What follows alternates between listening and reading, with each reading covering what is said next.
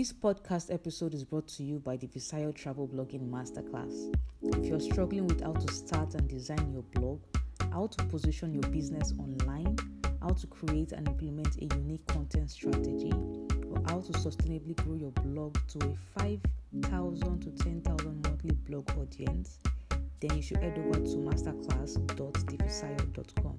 That is THEFISAYO.com to enroll for the starter blogging course. Now, this course has been supported by the British Council and it was created by the award-winning travel blogger Visayo to help you start your blog, position your business online, and stay winning. To get a $20 discount, use the code TheBigDreamer20. TheBigDreamer20. Cheers. You know what? I'm pretty excited about this episode because to think that I was able to get Iyin to speak to us on this podcast, thinking back and reflecting on the steps I took, I am really amazed at myself. And that is why this particular podcast is called the Big Dreamers Podcast, because I only just, aspired that, I will be able to listen to him and get my audience to listen to him as well. And yeah, we made it happen. I'm super excited. So as you may know, he is a business Mongol and he is just 29 years old. And that is what amazes me as to how much he has been able to accomplish in his 29 years on earth. So stay tuned, enjoy. And I want to say thank you to the listeners that suggested that I bring him on board. And I'm happy that I took that step. And I'm also thankful that he said yes to this podcast. Now, trust me, you're not ready for the inspiration he's ready to give. If you know you're a business person or you aspire to grow businesses like he has, then you're in the right place.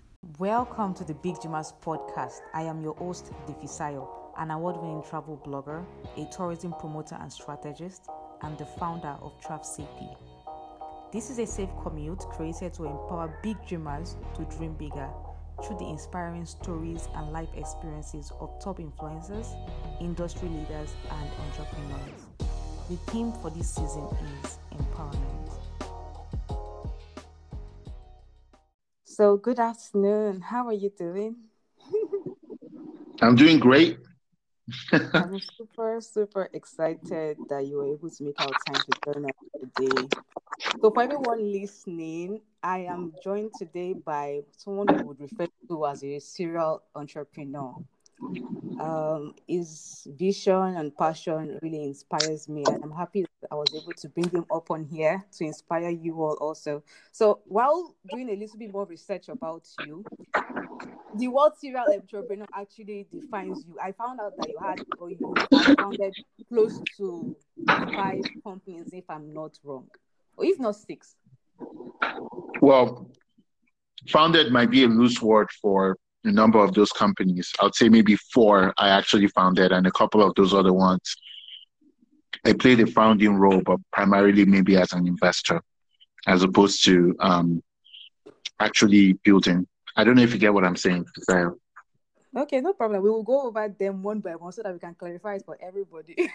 Mm-hmm. All right. So To see the 6 pulled up though, because it's probably more than 6 that I've paid. I said I would love to see the 6 you pulled up, because it's probably more than 6 that played the founding role in. Oh, okay. Okay, so the first is BookNeat. This was one of the first you founded while you were still in school, I assume. BookNetal, yeah.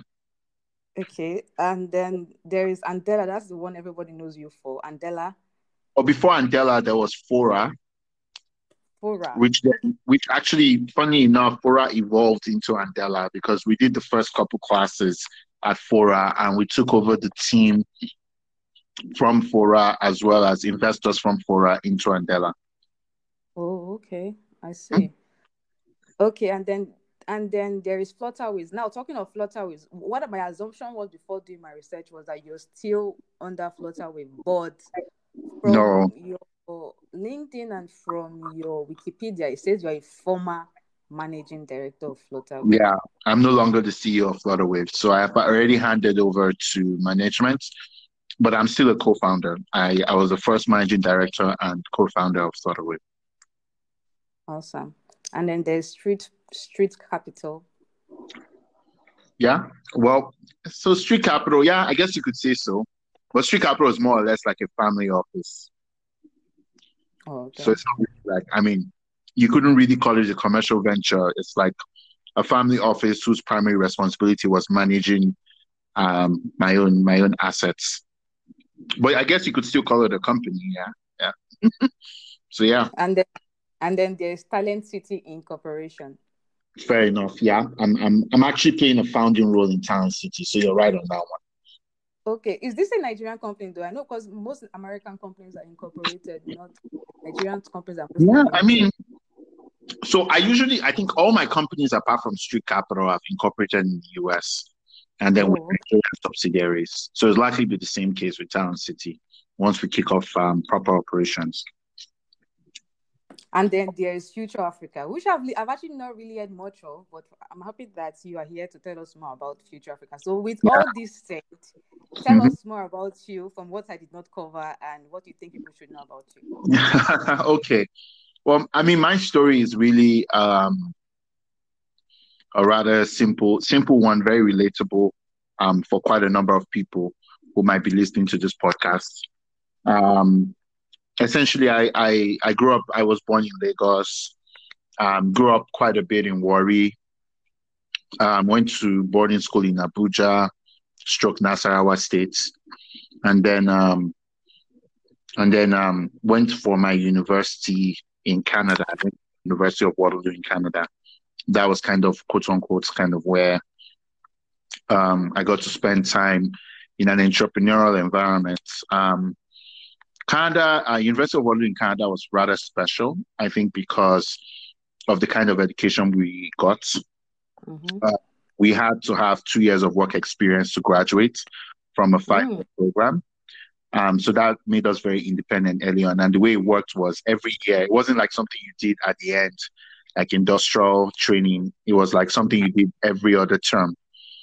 So every other term, you would leave school and go work for an organization. I went for my first term to work for the United Nations. And then when I came back to campus, I got into media. I was a journalist with the okay. school newspaper and I ran it for a while. And then after that, that was when I got into entrepreneurship. My friend Pierre introduced me to tech in 2010. At the time, he had gone to Silicon Valley for his cooperative education term, and Okay. he was just he had a blast there. Told me about it. At the same time, the social network came out, so I was very excited by tech entrepreneurship, particularly. And then in November of that year, we decided to start Bookneto, and that was my first foray. But I also, on the side, both to make revenue for Bookneto and to cover my own costs, I also worked full time for a number of startups. It's a company called Text Plus, where I worked basically as a customer service rep. There was Wow. another company I worked for more or less like an intern called Zambado, right? And I did Yeah. quite a bit of work for a few other startups, just, support, advisory. I was also building mine. So I built bookneto.com with a fairly large team, worked on it for 3 years. It didn't quite work out the way we hoped. Mm-hmm. So we ended up selling it to one of our clients. And then I moved back to Nigeria to work on Fora. Fora also didn't end up taking off in its initial iteration, but we pivoted into becoming a platform for working professionals who wanted specifically finance degrees. They wanted online MBAs in finance. So we would help them with everything from arranging their application, getting into the school, and arranging financing to be able to afford the course, mostly for bank employees. So as while I was doing that, I basically I was actually going to make it a marketplace. And then I reconnected with an old friend, Jeremy Johnson, who had just IPO'd his company to you, which was doing somewhat of the same thing. They built online courses for Ivy League universities. Okay. master's specifically. So for people who wanted to learn like nursing or have an MBA from like top Ivy League type university, they would go to their platform and do it. Anyway, I did that with them. Um, Jeremy, Jeremy and I decided to start Andela. After that, initially I was to do quite a bit of the work, but over time I quickly realized that I needed Jeremy to be full time as well, and so he came in as CEO. And obviously, the rest is history. After I did Andela, for those of you who don't know what Andela is, Andela basically was a talent accelerator, would identify exceptionally talented young people in Nigeria and other African countries, train them to become world-class developers and essentially match them to global technology companies while we manage them to do their work from Nigeria. So did that for about 3 years after founding. Then went and helped Benga Bola and Adeleke Adekoya to set up Flutterwave as the founding CEO. Made sure they raised quite a bit of money. 2018, I had my baby, so I Oh, left work, and I left work and took a year off. So I've been, I think, from October 2018 to about October 2019. I was just bumming. And then in 2019, Street Capital was always my family office. So it just managed my private affairs. I didn't really have customers for Street Capital. I did a little bit of consulting for it, but I wasn't really like a business. But ultimately, we had this vision and we saw a real need while I was bumming around. I was angel investing in companies, and I saw that there was a big need for more capital at the early stage level. So mm-hmm. what I realized was, even though the rate of funding was growing in Nigeria specifically, I think we went from pretty much like $50 million to $300 million plus over 4 years. The That's proportion that was going to seed investments was mm-hmm. shrinking. So I decided that that was not a very good thing, and basically helped build Future Africa to um, basically become a platform for innovators and investors that are leveraging technology and innovation to turn Africa's biggest challenges into global business opportunities. So that's the work that I do today with a team of 7 people all over the world, really. That is, I don't know, amazing because it took you 7 minutes to explain who you are. Like that just says a lot. That's number one. Number two, I would commend your processes that you developed now at Andela. In terms of your recruitment process, I can attest that from people I know that were parts of the processes. I can attest that it was world class. And I want to ask, how old were you when you started your journey, your entrepreneurship journey? Because you're just 29. And I'm like, Yeah. this is amazing. This is inspiring. You've achieved all this in just 29 years on earth. So what age were you when you started this? Well, I started when I was 19 Mm-hmm. in entrepreneurship. I was in my third year, actually second year really of university. That really the second year, third year of university.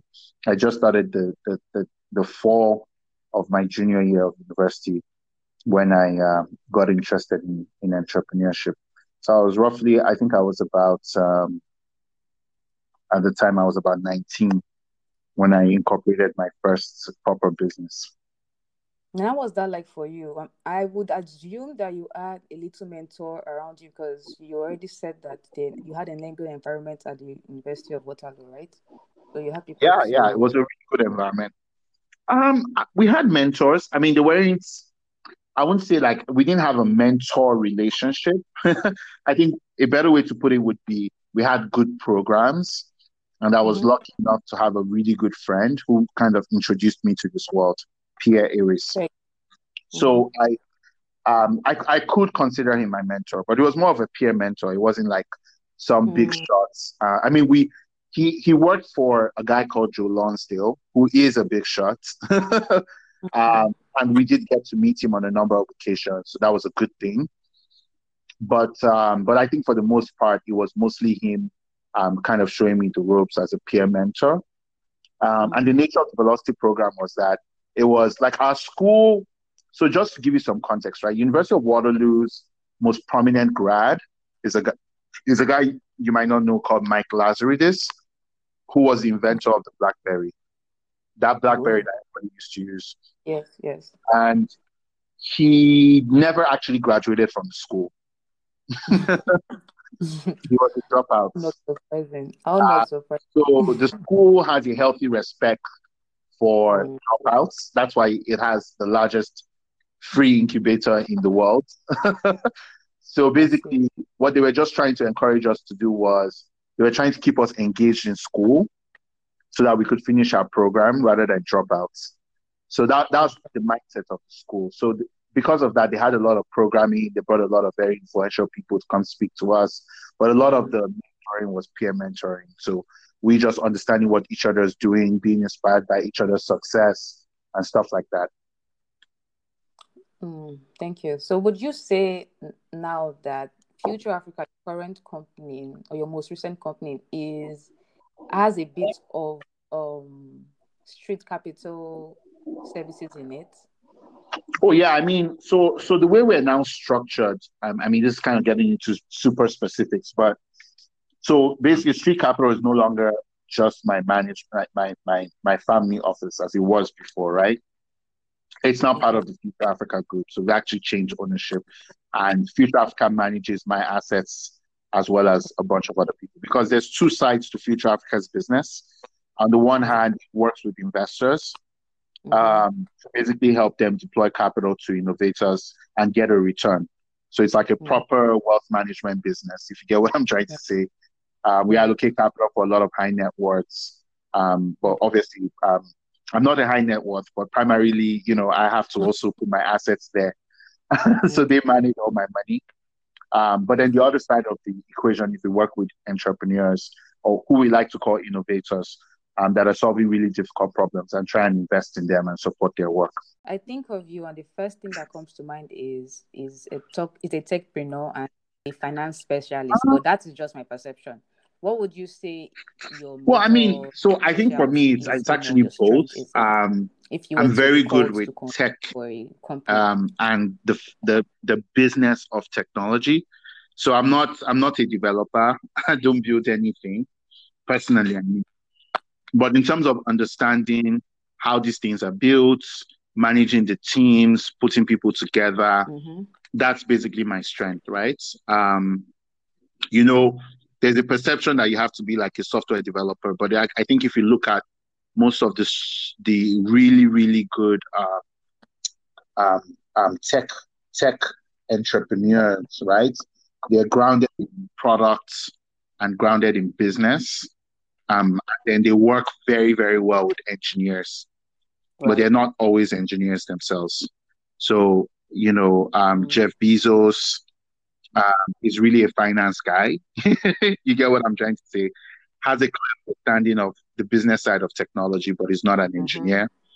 Mark, you could say, is an engineer to some extent, but in reality, he's just a product guy with a psychology degree, very grounded in the business. And knows a little bit about code, but he's not an engineer. We look at Steve Jobs. He's also not an engineer. Understands how technology works, like I do, and understands the business side of technology and the product side of technology, but is not an engineer. So I'm more the kind of person who plays that role of bringing the perspectives of both the business and the end customer together, and then works really well with engineers to make the vision come to life.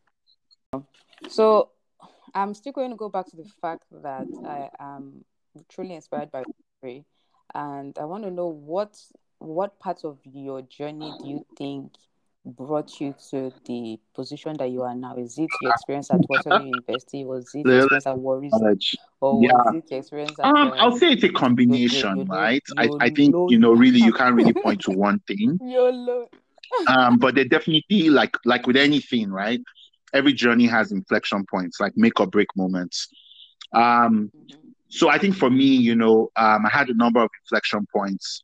I think the earliest inflection point I had was December 10th, 2005, when a bunch of my schoolmates died in a plane crash in Sosoliso 95.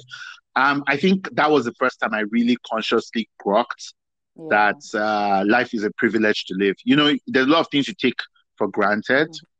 There were a lot more young people who were much smarter than me, who deserved, perhaps you could say, deserved life more than I did, who passed away in that crash. And I think that was the first time I really, really understood, wow, like this whole life is not a joke. You really have to make it work. And a second inflection point was, going to Canada. It wasn't actually the original plan. My plan was to go to school in Nigeria and everything, but my father, even though his original plan was to send us to school in Nigeria, the prep school that my brother was going to gave us a deal, offered a 25% discount, basically to my father. And Nigerian parents, they can't give up any discounts. So my father took that discount. So I actually I finished my program in like 10 months, while my brother had the benefit of like a longer period, right? I think I got there actually less than 10 months. I finished my program in 5 months actually. And then I just had 3 months because I went there in January and I was in university in August. So I had, by September, I had to resume. So I got there January 2008. By September, I was in school. So that was a big inflection point for me because, that opportunity wasn't something I had planned for. So I realized I had to take the most advantage of it. Another huge inflection point, I think, was during my experience at Velocity. I think there was one particular incident that really, really shaped me, beyond, working with Pierre and meeting Pierre and all that stuff. The one experience that really shaped me was I was working at Velocity on my startup. There were these guys who were working right beside me. They were called Buffer Bucks at the time. They were also like us, just recently graduated students working on their startup. Their startup was kind of like it's something that we should still do in Nigeria, basically like automatic mail delivery. So you basically, have like a bunch of mailboxes that are powered by text messages. They'll send you a text message. You go there, you enter your code, you get your mail, right? It was pretty cool startup. One day, I came to the office really early in the morning, like I always do, and I was told I couldn't go into the office. And I was like, why? Like, and basically I got told that, that morning they just announced that Google had bought that company. And these guys were like literally right beside me. They bought the company for $3 million. So that day I got the extra ginger. I was like, these people don't have two heads. I used to go and eat noodles in Vietnam restaurants. We used to eat food together. So it's not it's not as if these people are doing jazz or something, So I think that gave me some extra determination. I was like, whatever they're doing, I can do as well. I just have to think carefully about what to do. So that was also a big, huge one for me. Meeting Jeremy was a huge inflection. Yeah, I mean, to be very honest, there were other inflection points. But I think ultimately for me, every inflection point has just kind of served the same purpose of kind of confirming that I'm in the right direction overall and shaping my approach to business. And I think the biggest lesson that has come through all these inflection points is just the general idea that even as business people, we are expected to live and build businesses that have purpose and that have mission, money. Right. And I think that's like the biggest thing I've learned. Every inflection point has kind of pushed me in that direction, where it's about really identifying with your God-given purpose, even as a business person, and living that purpose, not just being about dollars and cents and money and all that, right? So I think that's ultimately where God has been leading me all this while. So this makes me think. I was thinking to myself, you've accomplished a lot in 29 years, but I'm sure with the kind of exposure you have and with the people you surround yourself with, you would not think that is an accomplishment because, I mean, you just told me some people sold their company to Yeah, I mean, Google. I'm sure they were I'm a the small same boy. age Oh. as you. Yeah, so I'm a very small boy in this business. Huh? I'm a very tiny person. I mean, But when we my, bring it to Nigerian context, you are a light. Do you understand? People, you have accomplished a lot that people are yet to even dream of, and that is why you inspire. Do you understand? I understand. I understand. I'm grateful for that. I mean, ultimately, all the glory belongs to God there. But the way I look at it is that it's never enough, right? For me, as far as I see it, my own personal mission is Right. prosperity and purpose is within everyone's reach, right? So for me, until we can do that, my work hasn't stopped. So it's just, I think, even, when I left active employment last year, in order to go and Yeah. just be with my family. I actually thought Really? I was just going to retire from there, just look for. Yeah, I left the country. I went to San Francisco. I was living there for a year. It was even before COVID. I decided to come back to Nigeria. All right. I know you enjoyed this podcast, right? But I thought to take a quick break to apologize in advance for the audio disconnect you might be listening to soon. We had a few technical issues and network problems while recording this podcast. So while Iyin spoke, it might sound like I was speaking at the same time, but it wasn't so while we were recording, but it appears to be so while we were editing the podcast and listening to it again. So once again, I apologize in advance and I hope you understand. Me. Yeah. So I mean, but the plan originally was for me to stay back in San Francisco. But I think as I thought more and more and more about it, I realized that look, that's some people actually do get to retire. Yeah, Mm-hmm. I mean, I'm not saying that I'm rich, but I could conveniently, on the back of just consulting revenue and Okay. residuals from stock I already Right. own, I could have just chilled, and after 10 years of backbreaking work, Mm-hmm. I felt I deserved it. But you see, when you have purpose in life, sometimes it's not just a function of Mm-hmm. your own personal comfort. You have to actually go out of your own comfort zone and keep pushing, so that society can adopt the vision of the future that you've set out for it. I love And so that. that's the And I was journey going I'm to, my on now. second question was going to be that what is your goal? And you just said it. Because I was thinking to myself, he wants to, of course, build the we have a passion for Nigeria, for growth in Nigeria, not just Nigeria, every other country in Africa. And Yeah. you're on the path. Yeah, Okay, but specifically specifically Nigeria, Nigeria. because I've watched. Yeah. Yeah, I mean, I'm not saying I don't have passion for other countries in Africa, but I think that a Nigeria Okay. that is the leading light that it should be, really puts Africa and the rest of the black Okay. race in fantastic stead. You know, look at what happened Mm-hmm. with Africa Development Bank, right? It's one of the rare occasions of Nigerian leadership that was on display for the world. They were there. They wanted to bully their way. The Americans wanted to bully their way into Mm-hmm. controlling an African institution. Mm-hmm. And Nigeria stood its ground because it had the resources and the pride to be able to do so. Imagine if that was the case in every other Yeah. facet of life. Do you understand what I'm saying? Would Americans be able to do what they're doing to Black Americans if a strong Nigeria Mm-hmm. is saying, guys, what are you doing? You know what I mean? So that's how I see it. It's really about, and that's the challenge for our generation. I think it's just articulating that understanding that I think for our generation of Nigerians in particular, the long-term fate of the Black race rests on our ability to turn our country around.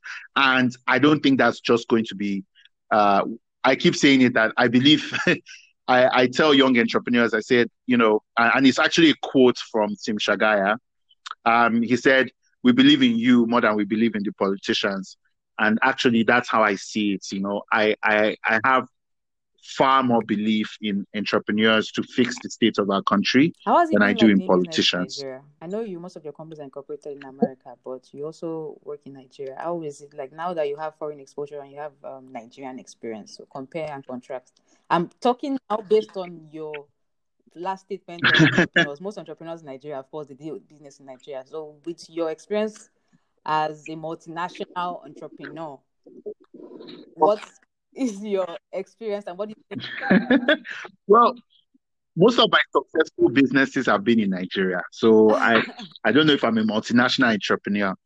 Uh, but I'll say,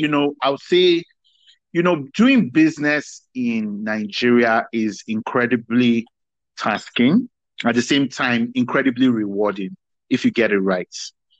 And the key to getting it right is to solve very difficult problems.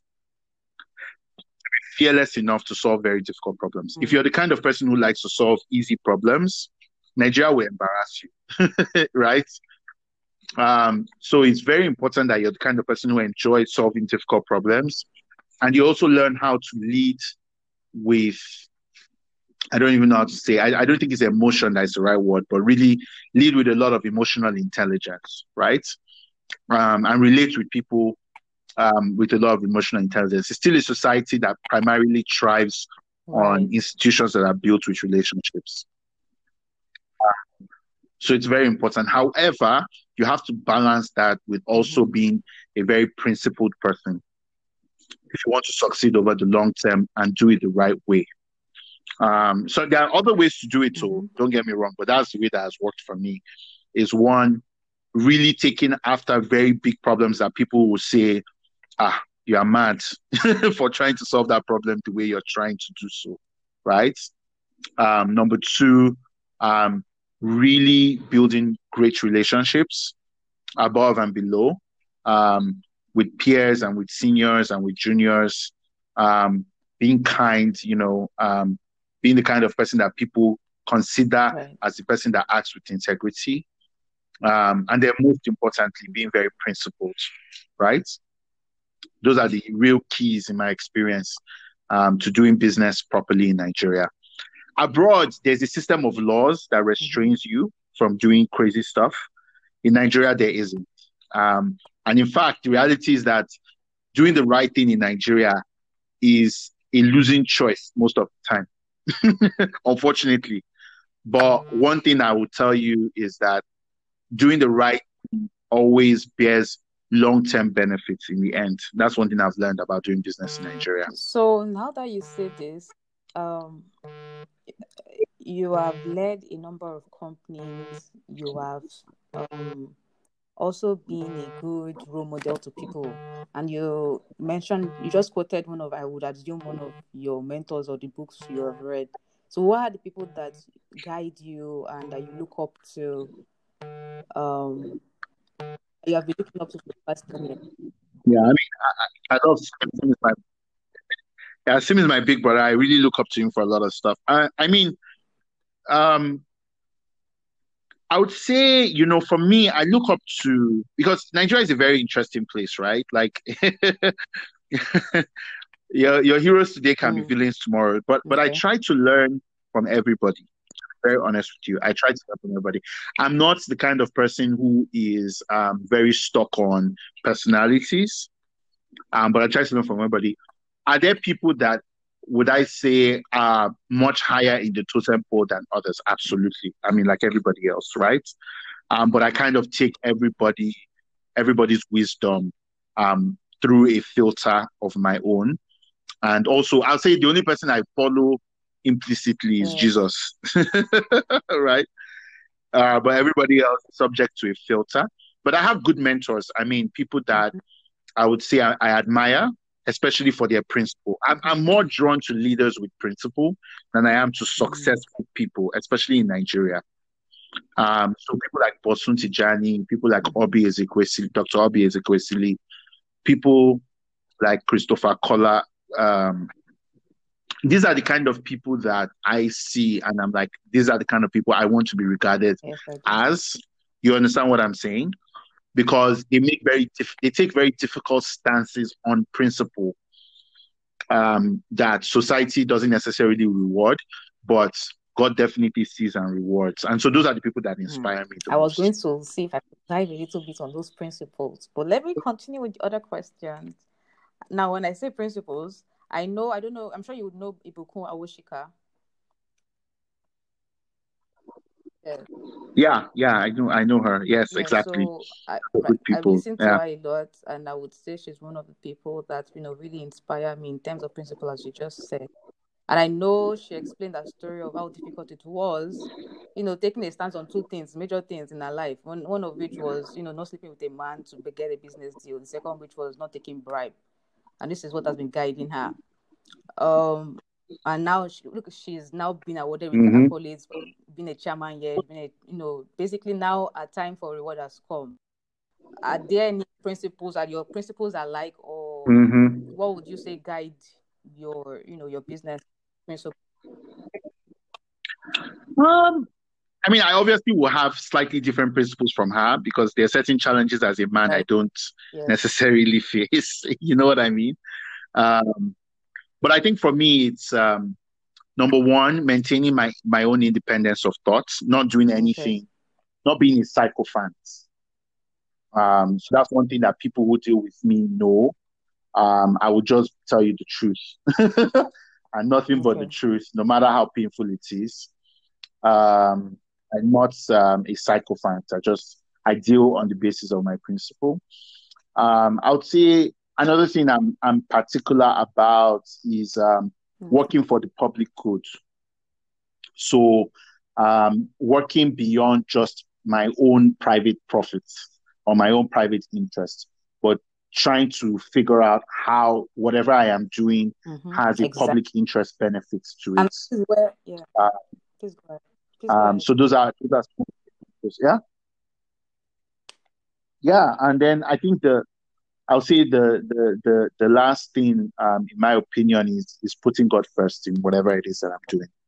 Um, if it's not if it's not a business that I Mm. feel will glorify God, um, I find it very difficult. I struggle with participating. Let me put it that way. So there's certain kinds of businesses that Mm-hmm. I actually actively stay away from Yeah, to I the extent understand. that I can. And not that you need this, but I really commend you for for those three principles. The two that really stand out to me are number one, prioritizing God, making God first, and basing your decisions on anything that pleases God. And the second one is the impact you're basically running to impact lives to, as you mentioned, help entrepreneurs in Nigeria. And my goal as an entrepreneur myself is to see Nigeria grow economically. And I do this in the tourism space. Now, now I want to ask, Yeah. you've founded and handed over your companies over the last 10 years to different will I say colleagues that you can trust. What would you say you achieved your goal before handing them over, before saying, okay, it's time for me to let go? Oh yeah. Yeah, I mean, for me, I mean, I see every Okay. company as an assignment. I don't see them as Mm, extensions of myself. It's just okay. something God has given you to do for now. And I also think that it's also a mindset that institutionalizes the company.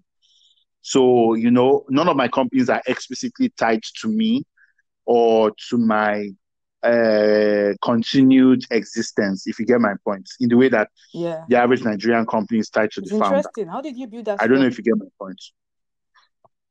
And I make, I said that is interesting. How did you build that I'm sorry? structure? I know that you already have an exposed mind, but how were you able to establish that structure?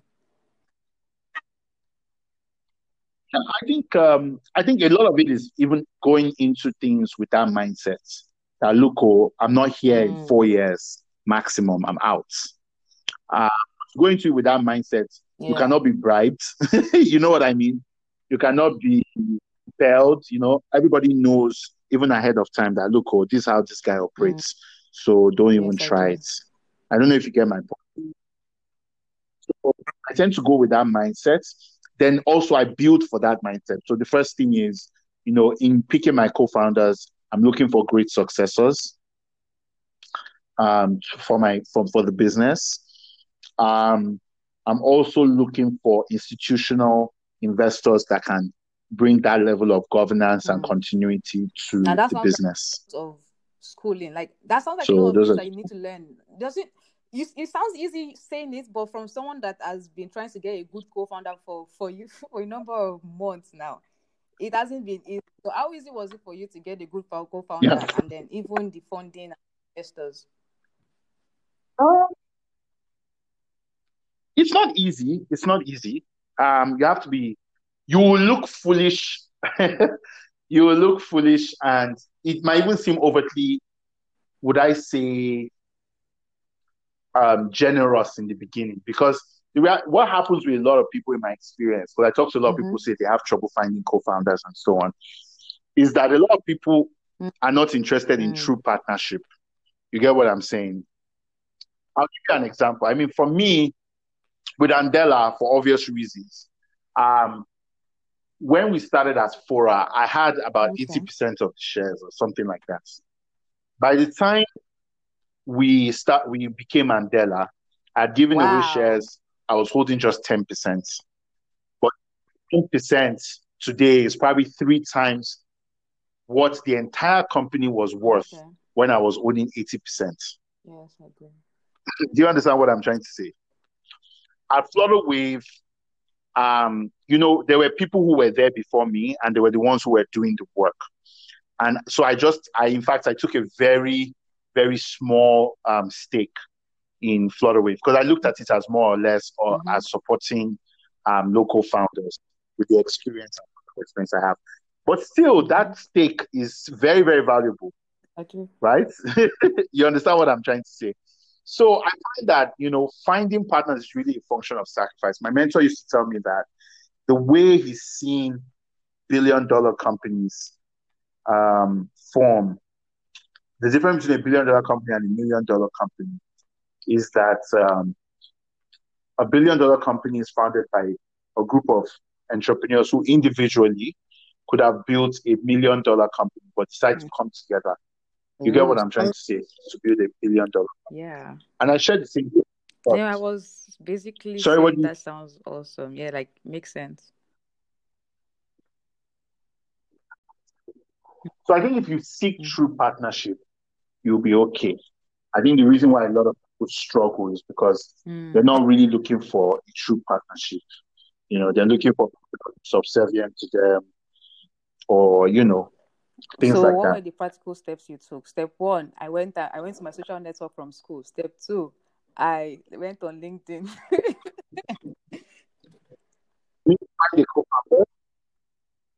No, I didn't. So when I was looking for co-founders for my business, right, what I tried to do was I tried to find people who were the best in their field and who shared a similar passion for the problem I was trying to solve. It's still my process. I mean, if I find somebody who is Yeah. world class, do you get what I'm trying to say? At what they do, they have proven competence in what they do, and they have a hunger. You get what I'm trying to say for the field of endeavor, Okay. and I bring them on. You know, um, so that's really, and then they've shown commitments. You get what I'm saying to Okay. the business. I bring them on. I think those are really Okay. I tend to look at And these then there's things. another thing to sell your vision to them. But yes, I understand. Thank you so much for that. Now I want to ask a personal question. This is when I say personal question, it's just in relation um to business. So this is me asking for advice. So I'm currently in the tourism space, and I've Yeah, have this vision that yeah, I basically absolutely. have the vision that if all the tourism services and tools and resources we have in Nigeria will be well harnessed, we can our GDP can be coming from tourism. 70% of our GDP can basically be aligned to tourism. There's so I have Right. done I research, believe that. Yeah. and one of not study tourism in school to start with. I'm a human resource manager. In fact, I'm certified and everything. But having learned and research and seeing the way Nigeria is and thinking of the best way to develop it, I said this is the way to go. And then basically where I'm getting to is I have this mindset that once I'm in something, I want to grow in it and see it through. But looking at your own journey, you don't just focus on one thing. You seem to be able to, spread your wings across different industries. How how have you been able to do that effectively? Number one. And what is your advice to someone like me that is focused on just making a mark in this industry alone? Yeah. Well, I mean, so I think if you really look at the journey I've been on, right? I think it's really Yeah. primarily about creating jobs for me. So I didn't do Flutterwave, even though Flutterwave is not directly creating jobs. I did Flutterwave because I knew that if people were able to accept foreign payments, right? Or if um, um, global businesses like Uber were able to accept local payments, Mm-hmm. they would be more confident about creating Yes. jobs locally. You get what I'm trying to say? So that's why I built Flutterwave. But really, the essential theme is about how do you create Mm-hmm. jobs? How do you connect people to Yes, I economic do. opportunity? Do you understand what I'm trying to say? So I think it's important to pick a theme, you know what I mean, Oh. and think about different aspects of that value chain in order to build. Now, Mm-hmm. with Yes, it is. tourism is very big, right? And you have to pick where you want to play. I don't know if you understand what I'm trying to say. You can't do everything end to end. Mm-hmm. You have to pick where you want to play and then Yeah. collaborate with others who share your Mm-hmm. vision in order to build an Yes, I do. ecosystem. You understand what I'm trying to say? That can benefit not just you, but your entire industry, right? Now, what you have to make a decision, what part of the game am I going to play in? You might find yourself playing in multiple Right. different areas in the earliest days, right? As you're still trying to gain traction. But having no understanding where your place in the chain is, right? Is very, I very do. critical. I don't know if you understand what I'm trying to say. So I think it's really about picking a spot and understanding what it will take to do well, and then really a big chunk of the work would then be about optimizing whatever it is that you decide, whatever part of the value chain you've decided to Well, build out. to I don't know if clarify, this makes sense right as an now, our approach. company in Trust CP, we are focused on marketing Mm. destinations, and on the long run, our goal for the next 5 years is to have gotten 5,000 people into paid employment. That is what we break down into one of our goals, anyways. So I'm just trying to Mhm. clarify. When now that you say we are supposed to choose a particular value chain, we have chosen marketing destinations in Africa, starting with Nigeria, of course, to make Africa the number one tourist destination in the world. But like we have drafted out a whole what's the word now, strategy in terms of how we want to make it work. Yeah, yeah, yeah. I think you're on the right path. You might want to find partners that can also help with operating these facilities so that your customers have the best kind of experience No, and they sure. come back. You know what I mean? Just making it easier. But So being beyond that that, your I first think it makes company perfect was sense. focused on education, and I listened to a lot of your videos, and you seem very passionate about education. What are the things you're currently doing in that area, and what's the future for that? Yeah. Yeah. So, yeah, I mean, education is particularly important to me. That and healthcare, where the Okay. majority of our fund invests today. There's a number of interesting things going on in the education space, especially when it comes to Mm-hmm. what I call non-linear learning models, right? So from videos, the children are learning how to do specific I experiments. understand. I don't know if you get what I'm trying to say. So so my own approach really when it comes to these to managing these things, right, is you have to build clear outcomes, measurements for clear outcomes. You get what I'm trying to say? That help you understand where you're going. So you've said one of them, for example. Earlier you mentioned that you see tourism producing Right. 70% of Nigeria's GDP, right? So, but the question is, how much of the GDP does it provide today? Then you break it down across all the locations you offer. Yes, How I much in do. GDP do they contribute? Do you understand what I'm saying?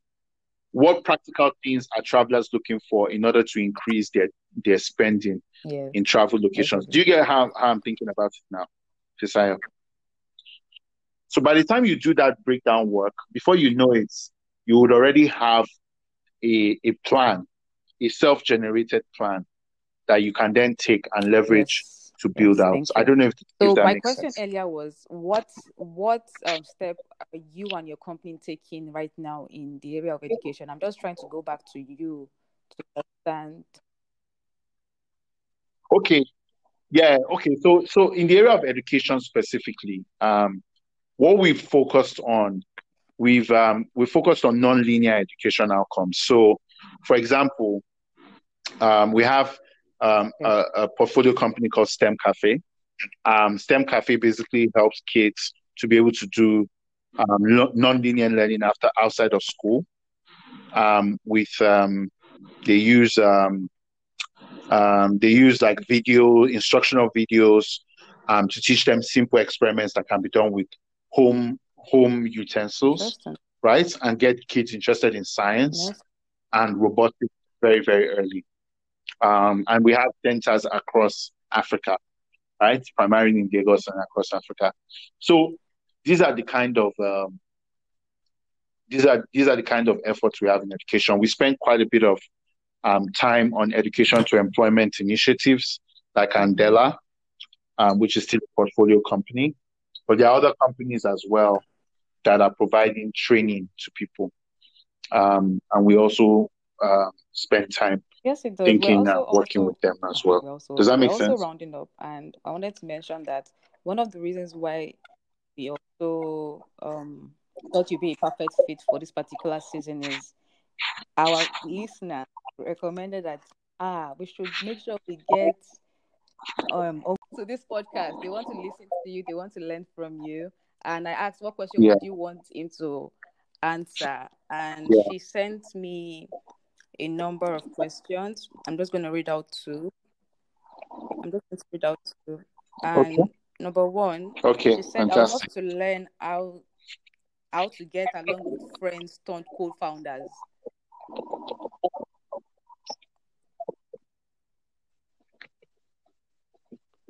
Yeah, that's a good question. I think it's, when it comes to getting along with friends, um, some co-founders, the most important thing is to understand your accountability framework for the business as different from the friendship, so that one person doesn't end up carrying the work Okay. without appropriate remuneration, right? And you just have to design your founder agreement in such a way that it's easy for anybody to divorce. You understand, if they don't feel the same level of commitment to the company Okay. without it being contentious. The best tool for doing this is what I call a vesting agreement. So both parties don't get their equity upfront. They get their equity subject to certain terms, particularly that are tied to certain outcomes or tied to the length of time the person is It committed to the does. company. And she Does wants that to make know how sense? you felt. Okay, I'm listening. So if you say, yeah, so if you basically put together something, right? Like you put together a business, one person is responsible for finding customers, the other person is responsible for building. If you're responsible for finding customers and you don't find the customers, right? You don't get your Yes, equity. I do. I don't know if you get my point. Very simple. Somebody else finds the customers, that person gets that equity portion. Very Basically, simple. deliverable based You get what I'm trying to say? compounding partnership. Okay. Exactly. And the other question Exactly. she sent borders around you leaving Exactly. Mandela. She wants to know how you felt when you left Mandela.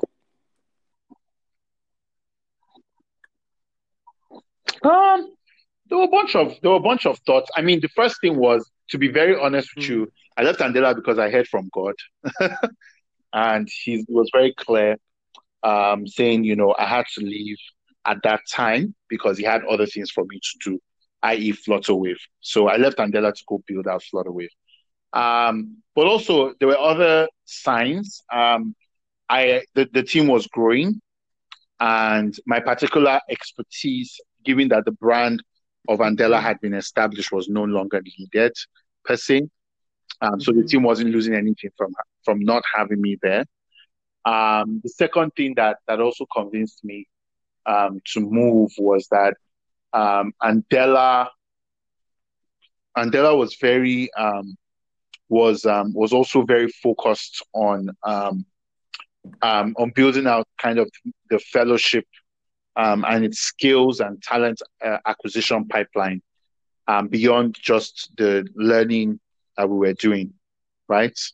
The training that we're doing. So there was a need to step aside to allow people that had a better handle on how that process should work to come in and do that. Well done. I don't know if that makes sense. Yeah. So, and I'd reached my milestones. I was going to start another company that was focused on another big problem, like Flutterwave. So I felt I was just thinking to myself, it was a good time. I pray, God, give me ideas that will rule the world. I'm like, for you, that prayer is coming to pass in your life, because when something else is coming to an end and that thing is unfolding. So this brings me to my next question. Exactly. What advice you have for small business owners and fintech SMEs in general?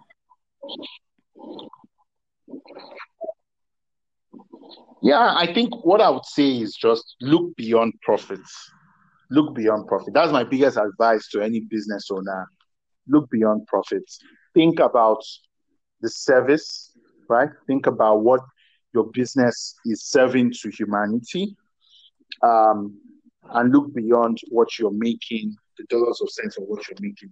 How can your business make a difference in society? People who answer this question well and honestly tend to get outsized outcomes. So I would say this. I'm going to say this as an entrepreneur, as a follow-up question. So I started my business as to impact lives and to grow businesses also.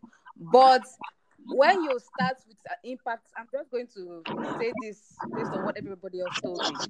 When you start based on impact and you don't see profit at the beginning, in the first year, in the first 2 years, most case scenarios is that you get discouraged.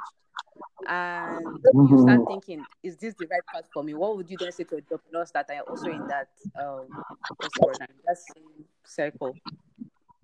Well, I'm not saying that you should not look for profit. That's not what I'm saying. I said look beyond profits. So I think what's the most important thing for you as a business owner is what problem am I really trying to solve, right? And if you are clear about what problem you're trying to solve, you will know where profit should come from. But I think everybody should look beyond profits from the point of view. So I said you have to think beyond profits. I'm not saying don't think about profit, but think beyond profits.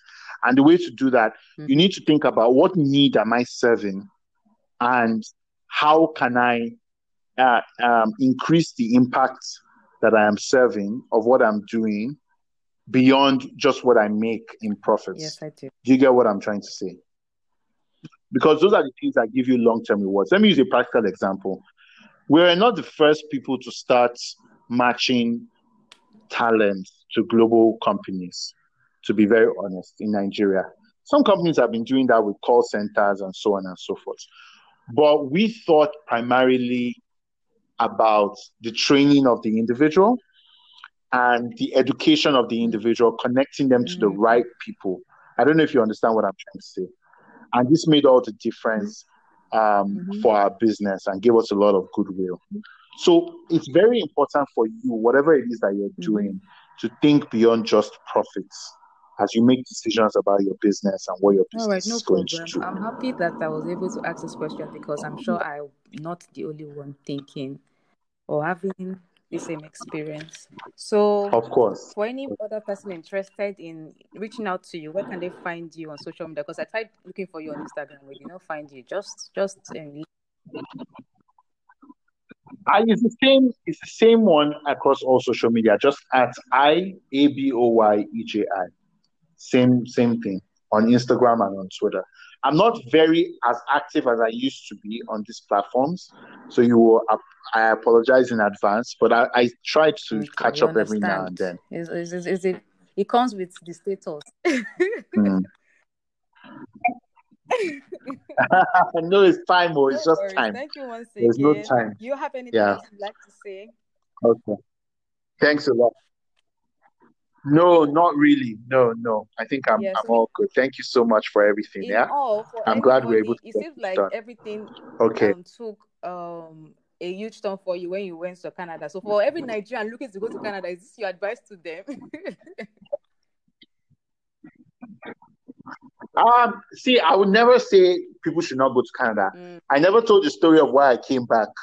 But so so I would say go to Canada, learn what you can, but I will tell you Canada is a very, very small economy with very few So problems. no, Uh, you're going to find it very right. difficult to live anything other than a normal life in Canada.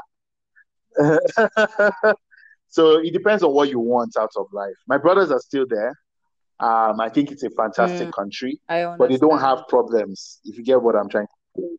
So Mm-hmm. if you're the kind of person that likes solving problems or wants to be a exceptionally successful entrepreneur, Canada can be tricky because Short. there's a lot of things have been thought through I properly. understand. No worries. Thank you once again. I appreciate this and God bless you. Oh my, I am super excited I was able to get in to give us all of that information within this podcast. Like that is a consulting session that you can of course pay for, and it's not going to be cheap. So thank you to Iyin once again for his time and for his generosity, and thank you also for listening. If you go to this point during your listening journey, I'm happy for you. Now I'm looking forward to you implementing. Oh, by the way, I know that at some point while listening to this particular podcast, you must have experienced a bit of audio glitches. Like I mentioned earlier, I apologize. We experienced network issues, but for you to have gotten to this point, I want to appreciate you, and I hope you learned from it. So once again, I'm looking forward to your implementation process. Feel free to take a screen recording of this particular episode and share on Instagram and tag us at the Big Dreamer _ at the Big Dreamer _ That's way we can also reshare with our audience and let everyone know what you've learned, and we get the word growing, and let every other person be inspired as well. Yes, I just want to see people grow, and I want a world whereby people don't live beneath their potentials. We're all on earth for a purpose. We need to be able to know that, unless that gift that God has put in us, and live an impactful life. Most times, the only way you can, make use of the fruits that has been deposited in you is if someone brings that to life. And how can that be brought to life? Is through words. Someone has to say, Fisayo, I see this in you. Fisayo, this is what you can do. Most times, people around me, I have to encourage them, and when I realize that when I encourage them, they do things better. You just need someone to believe in you and tell you the right words, and hopefully this podcast is bringing to you those right words you need to tap into your gifts, to tap into your purpose, to tap into that which God has deposited in you. So I hope you enjoyed this. Please feel free to share this podcast.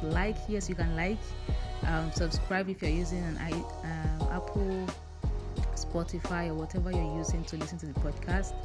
And share, please. Share with your family and friends. Let them be inspired as well. What else? I think that's all. Feel free to follow me on all social media channels at the Fisayo. That is THEFISAYO. Same thing with my guest. Please follow him at Iaboyeji. Yes, I love you guys. Thank you so much for listening. I'll see you next week. Stay awesome, stay inspired. Peace.